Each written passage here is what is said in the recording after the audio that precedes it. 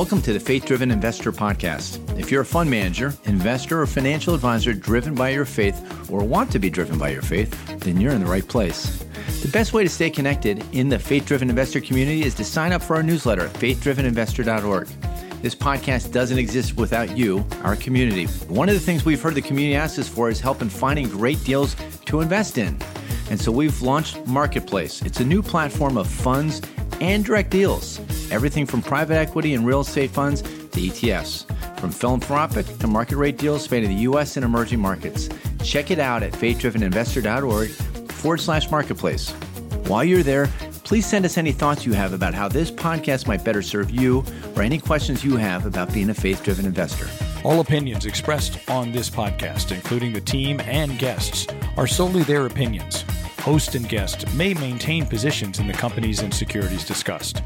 This podcast is for informational purposes only and should not be relied upon as specific investment advice for any individual or organization. Hey everybody, it's the Faith Driven Investor Podcast. We are so happy you're here. Marcus Stroud's story is one you might not even believe as you hear it. He experienced ups and downs as his life intersected with people like President Barack Obama and MLB All-Star Torrey Hunter. There was a time when he lived in one of the wealthiest neighborhoods in Dallas, and times when he was homeless.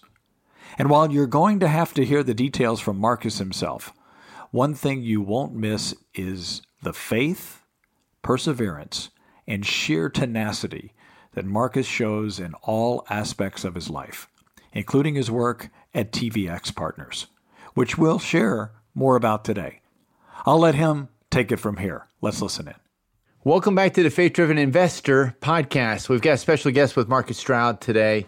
And as you've probably gathered, this is the Faith Driven Investor Podcast, a podcast where we look at sharing stories about people who are really making an impact in the larger faith-driven investment movement. And just as a quick recap, as you undoubtedly come to understand, there's a new model of investing. The old model had been that a Christ follower might take all of their assets and put up here on their left hand. If you could see what I'm doing right now, up on my left hand, make as much money as you possibly can, and then to the extent you understand the biblical message of generosity, you give it away all on the right-hand side. And a collection of us, a movement of us, have come to understand that the very process of putting investment capital to work might accomplish the same types of ministry goals that we otherwise had done in our giving. And we don't have to give up market return to do that. We can do that across geographies, asset classes, different return profiles from market return to gospel catalytic. And in that, big player, of course, are funds and private equity funds. And they tend to find themselves in two different categories. One are people who've been fund managers for a long time, many of whom have worked at some really established secular funds and are bringing their faith to work, bringing things like chaplaincy in with their portfolio. And there's another breed of fund manager that's coming out, seeing a problem and an opportunity in the marketplace, taking some of their background, some of their drive and their passion, and starting a new fund, doing it with spiritual integration at the core of what they're doing. And this interview that we have with Marcus is in that latter category. Somebody starting a fund with a great background, great intentionality, some things we think that are super unique, and just overall a great story. So Marcus Stroud, welcome to the program.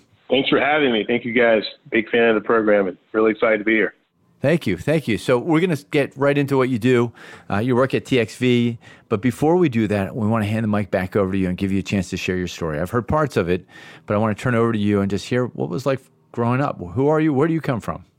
Yeah, thanks. A little bit about me. Who am I and where do I come from? I grew up in a small town called Prosper, Texas. Prosper is about 30 minutes outside of Dallas-Fort Worth. You know, a lot of people know about Prosper now because we're about 10 minutes away from the headquarters of the Dallas Cowboys. My story, how I ended up in Prosper. My father was an NFL player. My mom was a sports reporter. And when I was young, my father actually left my mother. And so my mom, was a single mother, raised my brothers and I. And, we had a pretty tough background, growing up. But we were fortunate that she had remarried an individual who had bought some land out in Prosper. We moved there kind of before the huge real estate boom that had happened in North Texas. And yeah, that's how we ended up in Prosper. It was a really, really cool time because in Prosper, there was only I'd say 1,500 people. But of the 6 or 7 African Americans that were in Prosper, 5 of them were famous athletes like Deion Sanders and Torrey Hunter. And so I had a really cool opportunity to grow up with some really cool athletes. And and live in a really cool town. So tell us about that. Some of these athletes that you came across, were any of them role models? Yeah. So, growing up in Prosper was cool because, like I said, it's not that many people there. And so you have direct access to these athletes. And so you get to live with them and see them on a day-to-day basis. And so for me, being one of the few affluent African-Americans kind of in that area that wasn't an athlete, they were always, enamored by the fact that my family was well off, but they weren't athletes. And so we had, many, many dinners where they talked about business with my mother and my stepfather. And it was just cool because a lot of these guys were looking for the next gear in their life. And so like Torrey would have, a lot of his friends like Gary Sheffield and a ton of folks over, and they'd be asking my stepfather ideas about real estate or about music. And they'd be asking my mom questions about the radio because she was working in radio at the time. And so, it was cool to say my mentors were people like Torrey Hunter, were people like Deion Sanders growing up. And, they all had kids my age. And so we had a very competitive sports background. We had a bunch of tier 1 athletes, and that led to a lot of folks coming down to recruit. And so it was just a very, very competitive environment, super awesome. And, those guys proved to be unbelievable for me later in my life, which I guess I'll go into. My mom and my stepfather had a lot of success, and they were doing really well. Right before the financial crisis happens, we actually had opportunity to host President Obama at our house for a fundraiser.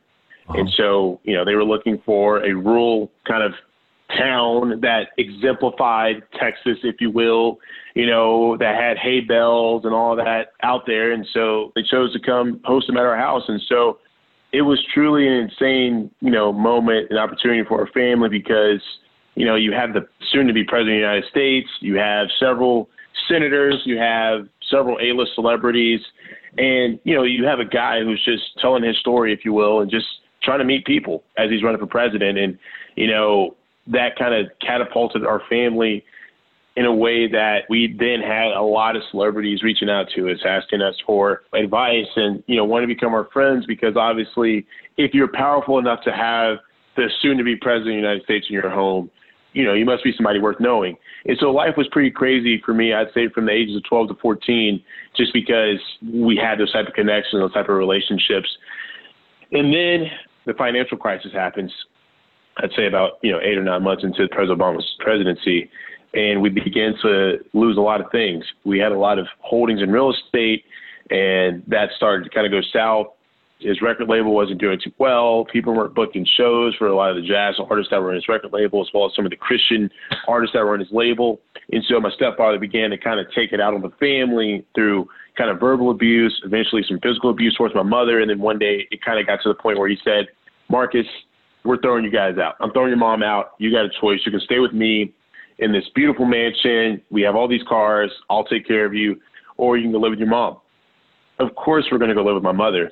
And so, that was kind of one of the first times in my life I would say I had really had to rely on God is probably the best way to put that. I've grown up extremely faithful. My grandfather is a deacon. My great-grandfather was a deacon. We have several ministers in our family. I was baptized at 4 years old. I've known Jesus my whole life at that point.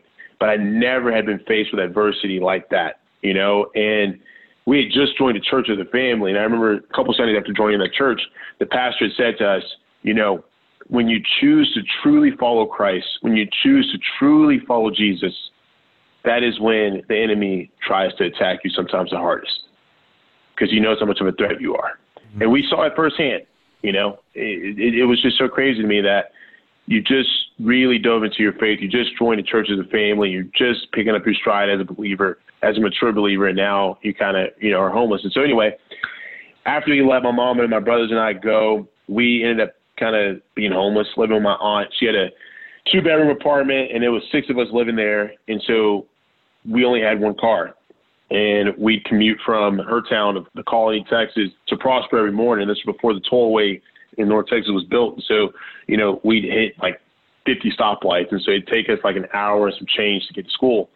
And, we didn't have any money. And so here we are kind of migrating from living in this beautiful mansion, having the president of the United States in your home, having people like Martin Lawrence, downstairs drinking beer with your stepdad to, man, you're 5 deep to a car.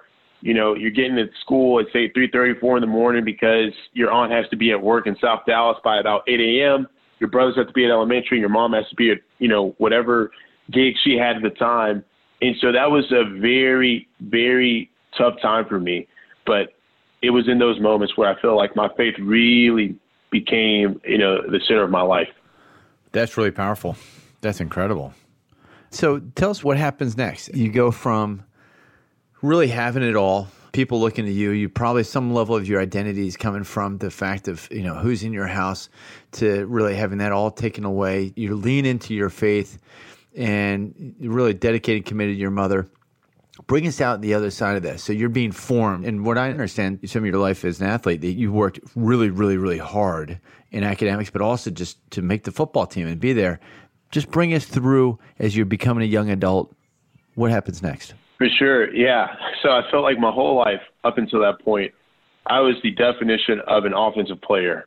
I wasn't super aggressive. I loved to get the ball. Like, I was very much a happy-go-lucky kid who just loved to score touchdowns. And, my coach would tease me because I never wanted to be tackled. I just wanted to run and score touchdowns.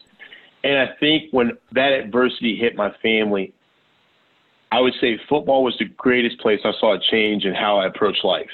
I went from being this really skinny kid who just wanted to score touchdowns to you get into the weight room at 3:34 in the morning, you had nothing to do, except lift. And then, I was a skinny guy. And so for me, that was my kind of sanctuary, if you will, was going into that weight room and just lifting when the coach is around and just kind of getting after it. And we couldn't play any hip hop music, and our coaches would get to the weight room, or they would get to the office around 5 a.m. So I would just play, worship music. I'd play, old school rock. And working out to that worship and that classic rock just really got me fired up every morning. And I just heard God's voice so clearly. Marcus, I am doing some things for you that you don't know right now. You just have to keep working hard. You have to keep working hard. You have to demonstrate excellence. And I'd always ask myself, God, I'd ask God, like, why do I have to demonstrate excellence? I'm the one who's going home to no home, if you will. I'm the one who, when I did eventually get a car for my first car from my grandparents, I couldn't afford to drive back to my aunt's house. So I would sleep in the parking lot at Walmart or Whataburger because I didn't have enough gas to go back and forth between the Colony and Prosper. You want me to demonstrate excellence. You want me to demonstrate you, but I'm sleeping in my car here at Walmart, here at Whataburger. Then I'm coming in here and I'm getting after it and I'm busting my butt on the field. And I was so angry for so long because I was like, why me? Why me? And then I just stopped asking why me, and I just started trusting his plan. And so I was always a really, really good student, but I started taking it to the next level. And school for me, I didn't really care about getting good grades. I just cared about doing well enough in the classroom and doing the best I could on the field to get myself a scholarship to a really good school academically. Because I had seen my dad, who was in the NFL, who didn't do well after a couple of years in the NFL with money and et cetera. I had seen what happened to him, and I said, God, if it's your will for me to be a professional football player one day, you can make that happen from any school in America.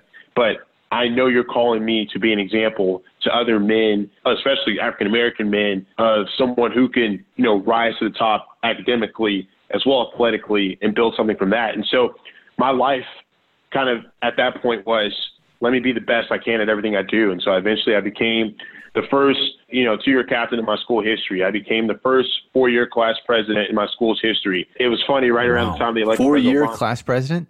I was actually 5 years. I was class president from 8th grade through my senior year. But yeah, 4-year class president. And, was on honor roll, everything, president of FCA. I was doing all the right things. I won 3 President's Community Service Awards for serving, hundreds and hundreds of hours of community service each year. I'd won 2 mock trial competitions as one of the top young mock trial attorneys in Texas. And so I was doing all the right things, but I was also working 3 jobs. I was working at a construction company, a barbecue restaurant. In high school? In high school, yeah, as well as Abercrombie and Fitch. And, I just didn't really have any joy, if you will, because I didn't really live a regular childhood. I was either working or I was working competitively in sports or I was working academically. And so it was just continuous grind. And I didn't really understand it at that time, but I knew that God was setting me up for something special. So anyway, my senior year comes around, I'm starting to get some opportunities in football. I've been named All-State and things are going really well for me. And then, one day we have a really, really big game against one of the top teams in the state of Texas. And I'm going against one of the top tackles in the state of Texas. And the kid beats me up, basically. He wins the one-on-one. And I remember my coaches pulling me into the office after the game saying, hey, man, we know there's not a lot going on, for you at home right now. We know that you guys just lost your house because we had gotten home and we had gotten evicted from it. We want to help you. And so my coach had offered to help me in, financial ways and connect me with people. And they said, I think one of the people we really want you to kind of buddy up with and get to know well is Torrey Hunter. And so that's kind of how Torrey came in my life. Torrey's son had always been one of my best friends. He was one of our star football players also, but his dad really became kind of that surrogate father, if you will. And so Torrey and his wife sat my mom down and said, look, we're going to take Marcus in. We're going to help your family out. We're going to give you guys some money so you can have some money set aside for a home over the next 12 months. But Marcus is going to live with us. And so, to go from working 10,000 jobs, busting your butt in school, dealing with all the recruiting. The tough part about the recruiting and the football thing was, coaches like to come to your house when they're paying you a visit. We didn't have a home to come to, so I always had to meet a coach at a restaurant or I had to meet him at my high school in the weight room, and so it was so embarrassing. But now that, Torrey was in my life now and I was living with these guys, they could come by the Hunter house and all these things. And so it's like my life just transformed overnight. And it was just so humbling because, you have one of the high at the time, Torrey was like the highest paid MLB player. You have the highest paid baseball player essentially taking care of you, giving you everything you need. You're living with your best friends, his kids, and you're just living this incredible life, but your family's still trying to find their way. And so it was kind of a weird time for me because, yes, I was so grateful to have God bless my family through these unique ways, through Torrey and through other folks that have stepped into our life. But at the same time, I hated the fact that I was living this glamorous life and my family was struggling. And so from there, I had the opportunity to actually go play football at Princeton. I was being recruited by them. I was being recruited by a couple other schools. And when it came down to it, I prayed about it, and the Lord had just kind of shown me that Princeton was the place to go. And so, yeah, that's kind of where my childhood, I guess, stopped, if you will. And, the Lord just blessed me with the incredible opportunity to go play ball at Princeton. So this is a great time, and I should have done this at the outset. Marcus has an incredible story, an amazing story. I should have introduced my co-host for the Faith Driven Investor podcast up front. Don't worry, William isn't going anywhere. William continues to be part of Faith Driven Entrepreneur, as does Rusty. But as we continue to launch the movement of faith-driven investing, and I think that we'll all, in listening land, we can all agree that Luke's job as MC of the Faith-Driven Investor Conference was second to none. And so with the momentum from that, we've asked him to come on board and do some more Faith-Driven Investor podcasts. He's on, and this is a great time for Luke to join. Best friend and business partner, super guy, really serious about the movement of faith-driven investing. He is a practitioner in it. He is also a former college football player and had met Marcus and was the one that encouraged us to talk to him. So very appropriate that this is Luke's debut. Luke, maybe you say a word and then just continue with the podcast, asking Marcus some questions, please. Yeah, thanks, Henry. It's good to be on. And Marcus, great to spend some time with you a couple of weeks ago, and it's wonderful to have you on today. So just jumping right back into where Henry left off. So you graduate, you go to Princeton, you play there, obviously get a great education, then you go to work on Wall Street. Maybe just talk us through that transition. How did that feel in terms of your relationship with your family? And then you end up in this Ivy League school and on Wall Street. Like, just kind of walk us through what that felt like, what that was like. Yeah, it was incredible. I think going to a school like that opened my eyes to a world I'd never seen before. And it was humbling because you're going to school with kids that went to, some of the most prominent private schools in the world. Their parents are some of the biggest titans in their respective industries. And, that air, if you will, becomes unbelievable to you in the sense that, like, wow, if I work really hard, I can achieve these things. But what stuck with me, though, I would say beginning of my sophomore year in college, I didn't like some of the alumni I had met, how they carried themselves. And let me unpack that. I didn't like the fact that they may have been unbelievably successful. You didn't see that godly air, if you will. It was very much their story. It was very much their identity, their success, that. And I hated that because I saw so many of my teammates who began to follow that path also. I need to go to Wall Street because I need to make X amount of money. I need to be rich. I need to be this and that. It just creates so much brokenness and so much just instability long-term, if you will, by just having that type of mindset. And so anyway, I said, that is a place I feel like God has called me to be. I feel like my ministry can be on Wall Street. And I'm not saying I can go into a firm and change that firm, if you will, as a first-year associate. But if I can be someone who is on Wall Street but is striving to present a godly example, then what about the next Christian young man or woman who wants to be on Wall Street and has no hope in doing it because it's so secular? What if I am able to encourage them to do it just by my example? And so anyway, that's what led me to Wall Street. And so I began my career on Wall Street. And, the first day of work, the very first day of work, I'm getting ready to leave my apartment in Tribeca and make my way up to Midtown. And my brother calls me and he's like, hey, man, I hate to bother you. I know it's your first day of work. I know it's super early, but I need some money to catch a cab to practice right now. I'm like, what do you mean catch a cab? Dude? You guys don't have a car? Like, you don't have you guys, last time I checked, your house wasn't that far from high school. Like, what do you mean you need money? He goes, well, Marcus, we've actually been living in a shelter the last, month. And it got to the point where we've been here so long that, we're going to probably be kicked out soon. We need some help. And I'm starting football today and I don't want my teammates to know that I'm homeless. And I think for me, like, I get the image in my head when I think about where I was when I got that call. It just choked me up because it's like, no matter how hard we've worked, no matter how much we've sacrificed, no matter how much we prayed, no matter how faithful we think we have been, and it makes me think about the story of Job, it's like we're still struggling. Even though I am, if you will, successful, we're still struggling. Even though my middle brother's got a full ride at Purdue, they're still struggling. And so that's what it was like, and so I began my career there and I sent them some money. I had just got a signing bonus that day, sent them some money. And that was kind of my time in New York. It was, you bust your butt, you work hard, you're doing your thing, you're grinding, you're trying to be the best young associate possible, but you're not like your friends. You're not like your colleagues.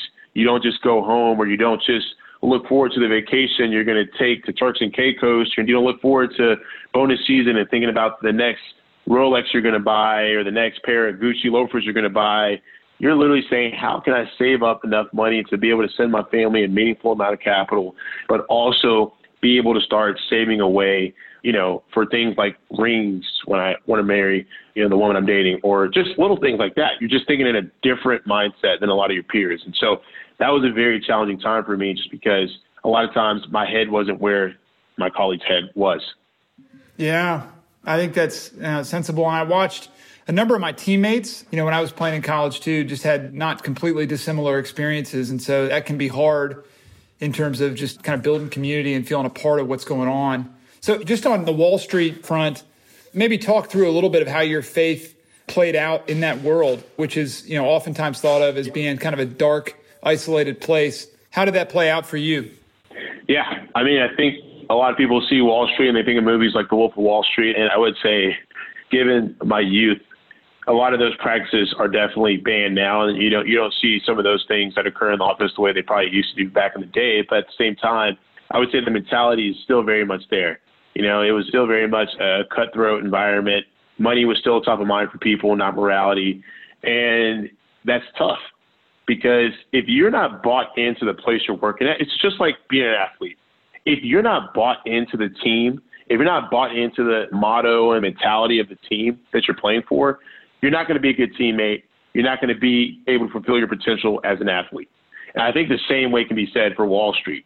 But at the same time, you need to make money and you need to be successful, to live. And so you try to, in a unique way, be a hybrid of sorts. Be someone who's unbelievably hungry, unbelievably scrappy, demonstrating the tenacity that a lot of Wall Street folks look for into an analyst.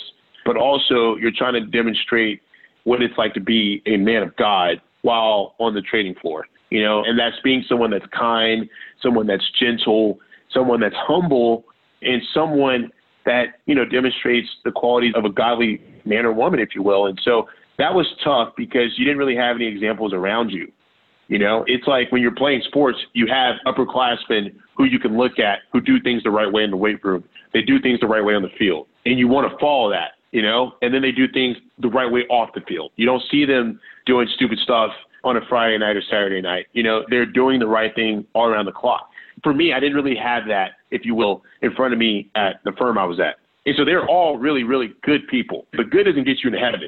And so, I had to kind of go above and beyond. And so I was fortunate that I had teammates who, I'd walk with through my 4 years in college spiritually, and they had now become part of Wall Street also, and they were working at, some really cool banks. And so we would get together. We would go to church together. We would have small group together. We would pray together during the week, and we'd say, hey, man, how can I be praying for you this week, as you're working on these trades, or how can I be praying for you this week as you have these tough meetings with your bosses or as bonus season comes around. And it's very easy to get swayed by the dollar amounts and to lose sight of the fact that God is ultimately going to provide you the provision that you need. And so that's what it was like for me as a Christian on Wall Street. It's just continually searching and searching and searching for examples and mentors and people to look to, when I realized at the end, like, hey, man, God hasn't called you to look for humans as examples of him. He's called you to be rooted in Scripture and to get your example from Scripture first and foremost. And so that was probably something that really changed my life, knowing that Scripture had to be first and foremost for me as I looked for resources to be an example of Christ in the workplace. Okay, I want to fast forward now to what you do. You're an investor. This is the Faith Driven Investor Podcast. And I want to get into what you're doing at TXV, but I can't do that without talking about CIC first, Clubhouse Investment Club. What was that? What problem were you looking to solve? Bring us into your investment career. Yeah, so after I leave my firm in New York, I work for a fund in Austin, a longevity contingent asset focused hedge fund. Really, really awesome. Learned so much. Had a chance to be a part of their, $1.7 billion flagship vehicle that I was on the advisory board of, and then a couple other funds they had worked on, and it really given me a tremendous amount of exposure to the alternative asset class. And just as I was going to go work for another fund, I would say a peer fund of the one I was at, Tori calls me, and Tori says, hey, Marcus, I'd love for you to be a part of the Clubhouse.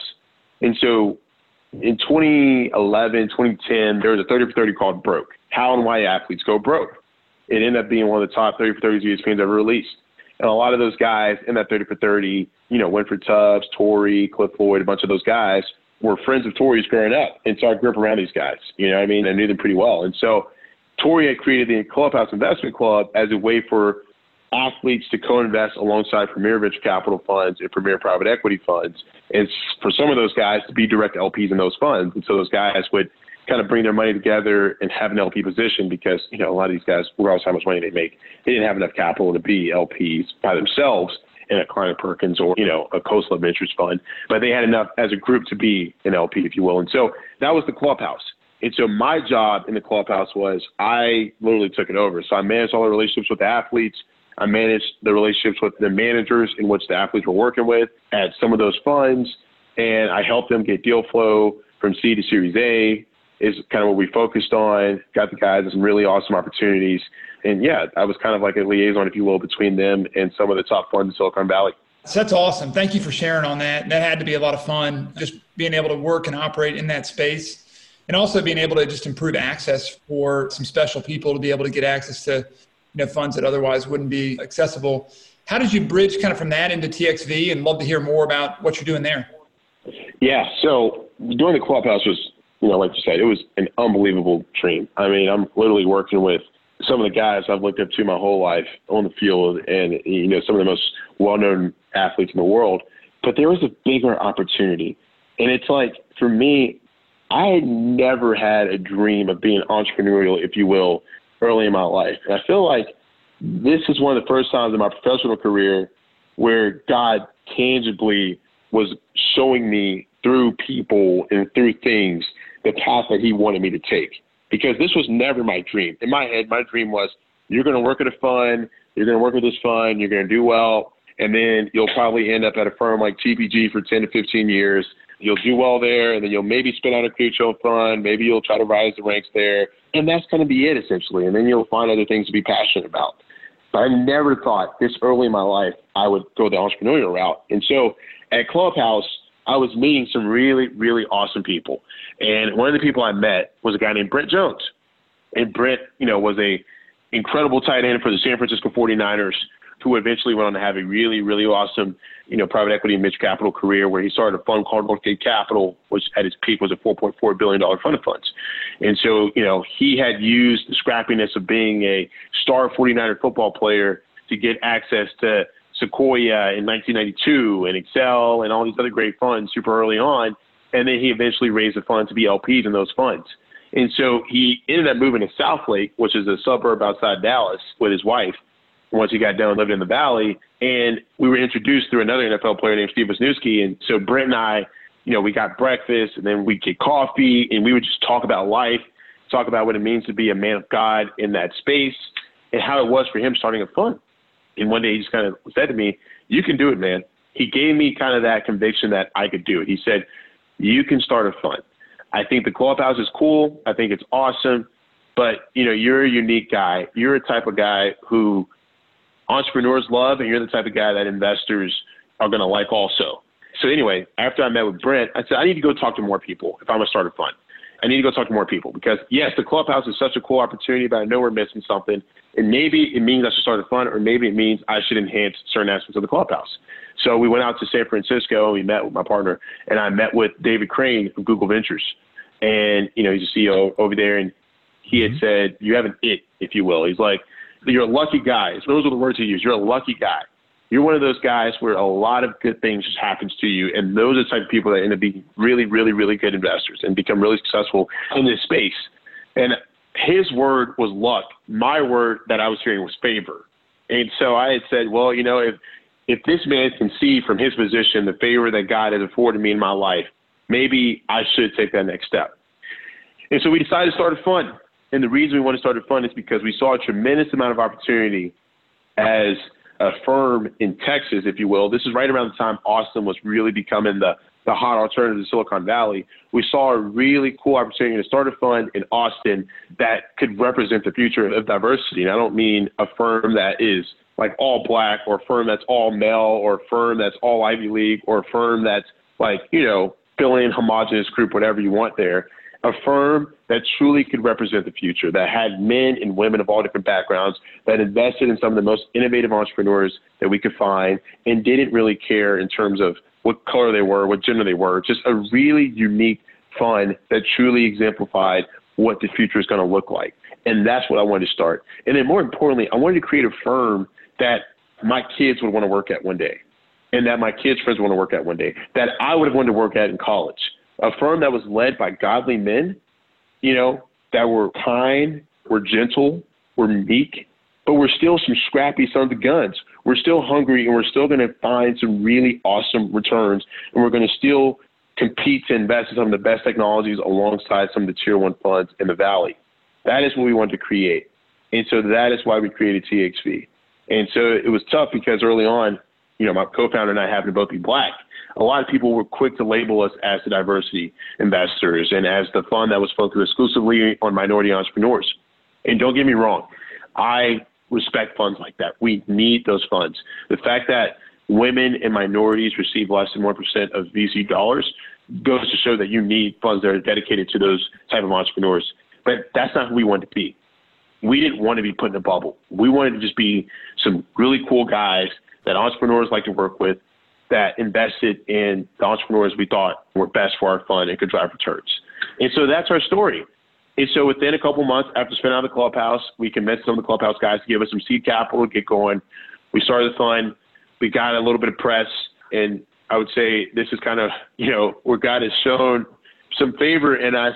I would say like maybe 2 months into us starting the fund, we're sitting behind a whiteboard at a WeWork office, and we get a cold call from this random number, and this guy on the other line says, "Hey, my name is so-and-so from TPG. I'd love to have you guys come in and talk to us." And we're like, TPG, the firm, and like the PE fund? He's like, yeah. And we're like, oh, this guy's just messing with us. He's not really from TPG. But it was really TPG. And, we ended up meeting the founders of the firm and some of the leaders in the fund and telling a little bit of our story.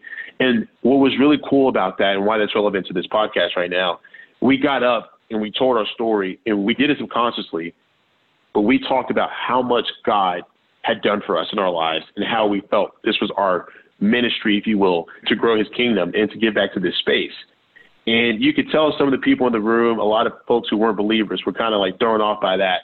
But there were a couple people in the audience who were clapping their hands and their faces just lit up, because how many times have they seen folks in their space come before a room of, say, 250 people in their Fort Worth and their San Francisco office and say, hey, we are here because of the grace of God, and we're going to build a fund that reflects that.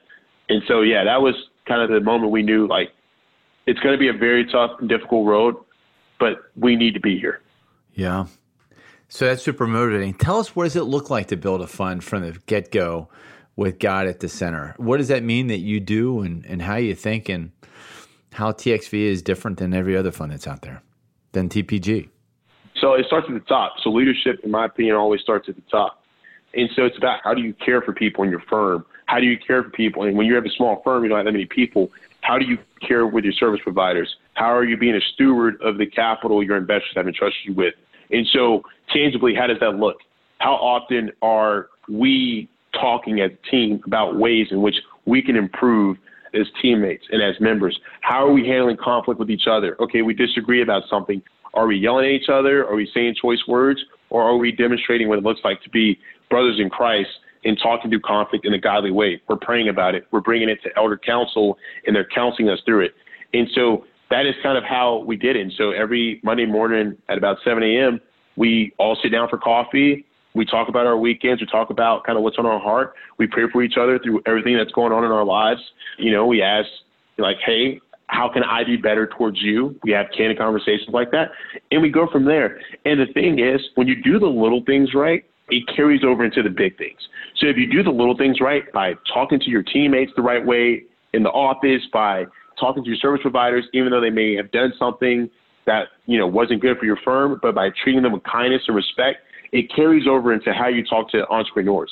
And what entrepreneurs then eventually do is, there's something about you guys. There's something about you guys. You know, like, I don't know what it is, but there's something about you guys. Maybe it's the fact that you're Texans. You know, you Texans are just such nice people. And that becomes your mantra. And it's like, yeah, there is something about us. You know, the Holy Spirit is in this office. The Holy Spirit is in each of us.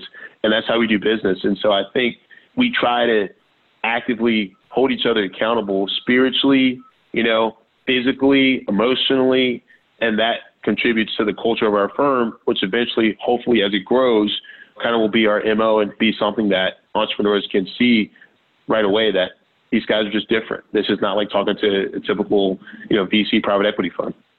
So, Marcus, you and I had a good conversation just about the journey with TPG specifically, and the fact that it was mixed reaction to you bearing witness and testimony to what God is doing in and through you and your business partner. How has that story and that active testimony played out on the fundraising trail? We've had experiences personally and prior to Sovereigns professionally with that going over like a lead balloon. What's it been like for you as you've borne witness?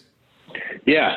So I think for us, we kind of hit the market at the right time. So our fund, we focus exclusively on human performance, within human performance, that's health, wellness, and fitness, as well as SaaS enterprise. And so for us, our investment thesis, if you will, definitely was suited for this kind of time, if you will. And so we've been lucky that that's resonated with people. But I will say that being a young, diverse fund in a place like Texas definitely has its challenges. And I don't say it has its challenges because, we're black or, whatever. It's just like, this is a state in which this asset class historically hasn't been kind of the bread and butter of the state. And so there's a reason there are probably zero diverse funds in the state of Texas. And, you have to go probably to Atlanta to find the next closest place in the South where there is a little bit of diversity. But yeah, it's been tough, I would say. On one hand, we've been fortunate to have received commitment and support from folks like Carta, Motley Fool, and other interesting and unique strategic groups.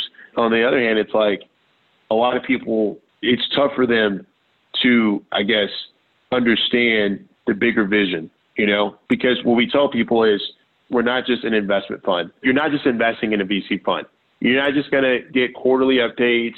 This is not just a regular VC fund that you're investing in. And you try to say that in a way that can resonate with, say, a non-believer, and it's a little bit difficult, And one of the things that, I remember we told one of our first investors that resonated with him and why he wrote a check, like, we have a chance to have an impact on this world in a way that few funds can probably do, just given where we are, the timing of the world right now, and just some of the folks that the Lord has put into our life. And we were fortunate that we did a talk, if you will, or I guess an episode on NBC Press here in San Francisco. And we did that, and it got in the hands of a lot of people. And we ended up getting a letter. It was addressed San Quentin State Prison. And when I saw that, I thought, oh, gosh, what's one of my family members in San Quentin State Prison? And, saw this thing out in San Francisco. I was so worried. I was like, oh, my goodness, what is this? And we open it, and it's a letter from an inmate. and I won't say his name, but in the letter he says, I saw you guys on NBC Press here, and I saw what you were talking about, and I saw the energy you guys were talking with, and I heard the goals of your firm, and it just gave me so much hope and joy behind these barns. You know, I was framed for burglary, and I've served 4 years here, and I take an entrepreneurship class here. And one of the things that I've learned is that, like, it's very difficult to be successful in business, but also be godly.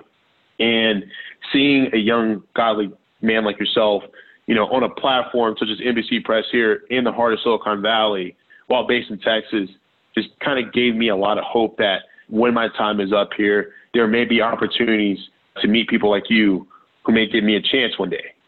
And that letter kind of it struck with me because it's like, you don't know who the Lord has for you in your life. You don't know what impact you can give to people. You just don't know. It just goes to show that your plan is not your own. It's not. You know, you're just a part of his kingdom, and you're just a puzzle piece in his greater plan. That's it.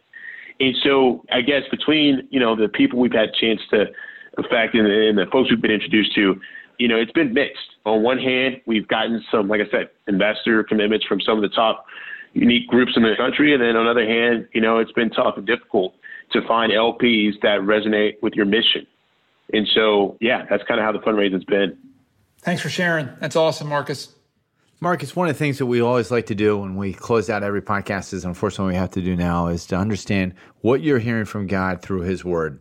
One of the things we love to point our listeners back to is just how important it is to spend time in God's word every day. And so it doesn't necessarily mean to be something that you learned this morning, but maybe something over the last week or the last month that you feel has really encouraged and equipped you in what you and your partner have got going. Yeah, for sure. I'm excited to answer this question. So last week I turned 27, and I was at the I Promise School in Akron, Ohio. And when I got there, I met a guy by the name of Aeneas Williams. Aeneas was a Hall of Fame quarterback, you know, and is now a pastor in the NFL. Aeneas is an unbelievable man. Aeneas was actually my dad's teammate on the Cardinals. And my mom, my whole life, had said to me, Marcus, if there's one person I want you to meet in your life in sports, it has to be Aeneas Williams. We were in Bible study with him and his wife for a long time. He's an incredible man. He's someone who's going to pour a lot of fruit into you the second you meet him. I just know it. God has told me that one day you will meet Aeneas. So I meet Aeneas when I'm at this event last week, and I just instantly turn around and I'm like, God, oh my goodness, wow. The day before my birthday, you literally are hearing me meet Aeneas. And I'd been praying on my flight there. It's like, Lord, show me what you want for me this year. Show me how you want me to live my life this year in terms of through this firm and just through my life. And so when I met with Aeneas, we ended up getting paired together for dinner. We ended up getting paired together for a lot of things. You could tell that God was at work strategically putting us together so we could talk. And another gentleman that was with Aeneas was a guy named Sean Alexander. Sean was a great running back for the Seattle Seahawks, NFL MVP.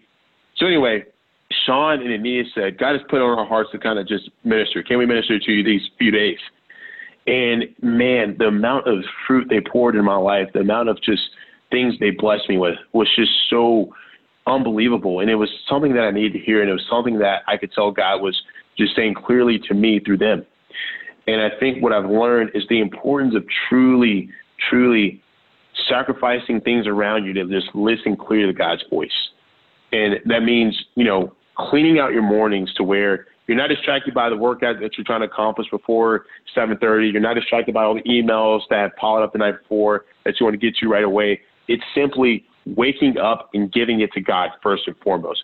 Beginning your day with God, God only. That's it. Don't put on any hype music to get you going. Don't do any of that. Just simply listen to God's voice. Do it by reading scripture, do it by meditating, do it by praying, whatever works for you, but just truly giving the first few hours of your day to Christ. And when I tell you, both of them kind of recommend that to me, and it's been a practice I've done now for the last 4 days, it has been life-changing. And it has brought me so much joy by just dedicating an hour, not 10 minutes, not 5 minutes, but an hour, hour and a half to Jesus first thing in the morning. And so that's kind of what he's shown me. Just, hey, you know, this is my firm. Your life is dedicated to me. I get to start the day. And it's been life-changing. Wow. What an incredible witness that you might provide to some of these entrepreneurs that you're investing in. You know, being an entrepreneur is one of the most stressful positions in life, and they're trying to understand the meaning of identity and why they're working so hard. And it's one of the reasons why entrepreneurship is one of the biggest areas of mental illness and even suicide. And for you to be able to show that, and it's not just kind of a check the box 10-minute thing, as I am all too often guilty of doing, but real intentional time that made an incredible impression on me and on our listeners. I'm sure it's going to make an incredible impression on those you invest in. Thank you. Yeah, I'm so grateful that, God kind of showed me that over the last few weeks. When I tell you it has been life-changing, I've tried to encourage all my friends to start doing it, and it's been beautiful. Well, it's been a special treat having you on the program. I'm grateful for your time. I'm grateful for your faithfulness and what God's called you to do. I'm excited for what's next for you, and I just want to pray for you. Heavenly Father, we lift up Marcus, and we celebrate the great work you've done in his life from the beginning. And dear Lord, we ask for favor and protection. We ask that indeed you will help him to find the right deals to invest in. We ask that you would help him to find the right investors that would come alongside him. We pray for blessings on his partnership. I ask that they would work together well, and that gives me a great time to reflect and be grateful for the partner that I've got and the partners that I've got. Dear Lord, we just ask that you would allow Marcus to hear more from you. His identity would be fully rooted in you, and that you would give him opportunity to be able to be a great witness with gentleness and respect, but a great witness nonetheless, as a way that he shows excellence and shows love. We pray for all these things in Jesus' name. Amen. Thank you so much for joining us on today's show. We're very, very grateful for the opportunity to serve the larger faith-driven investor community.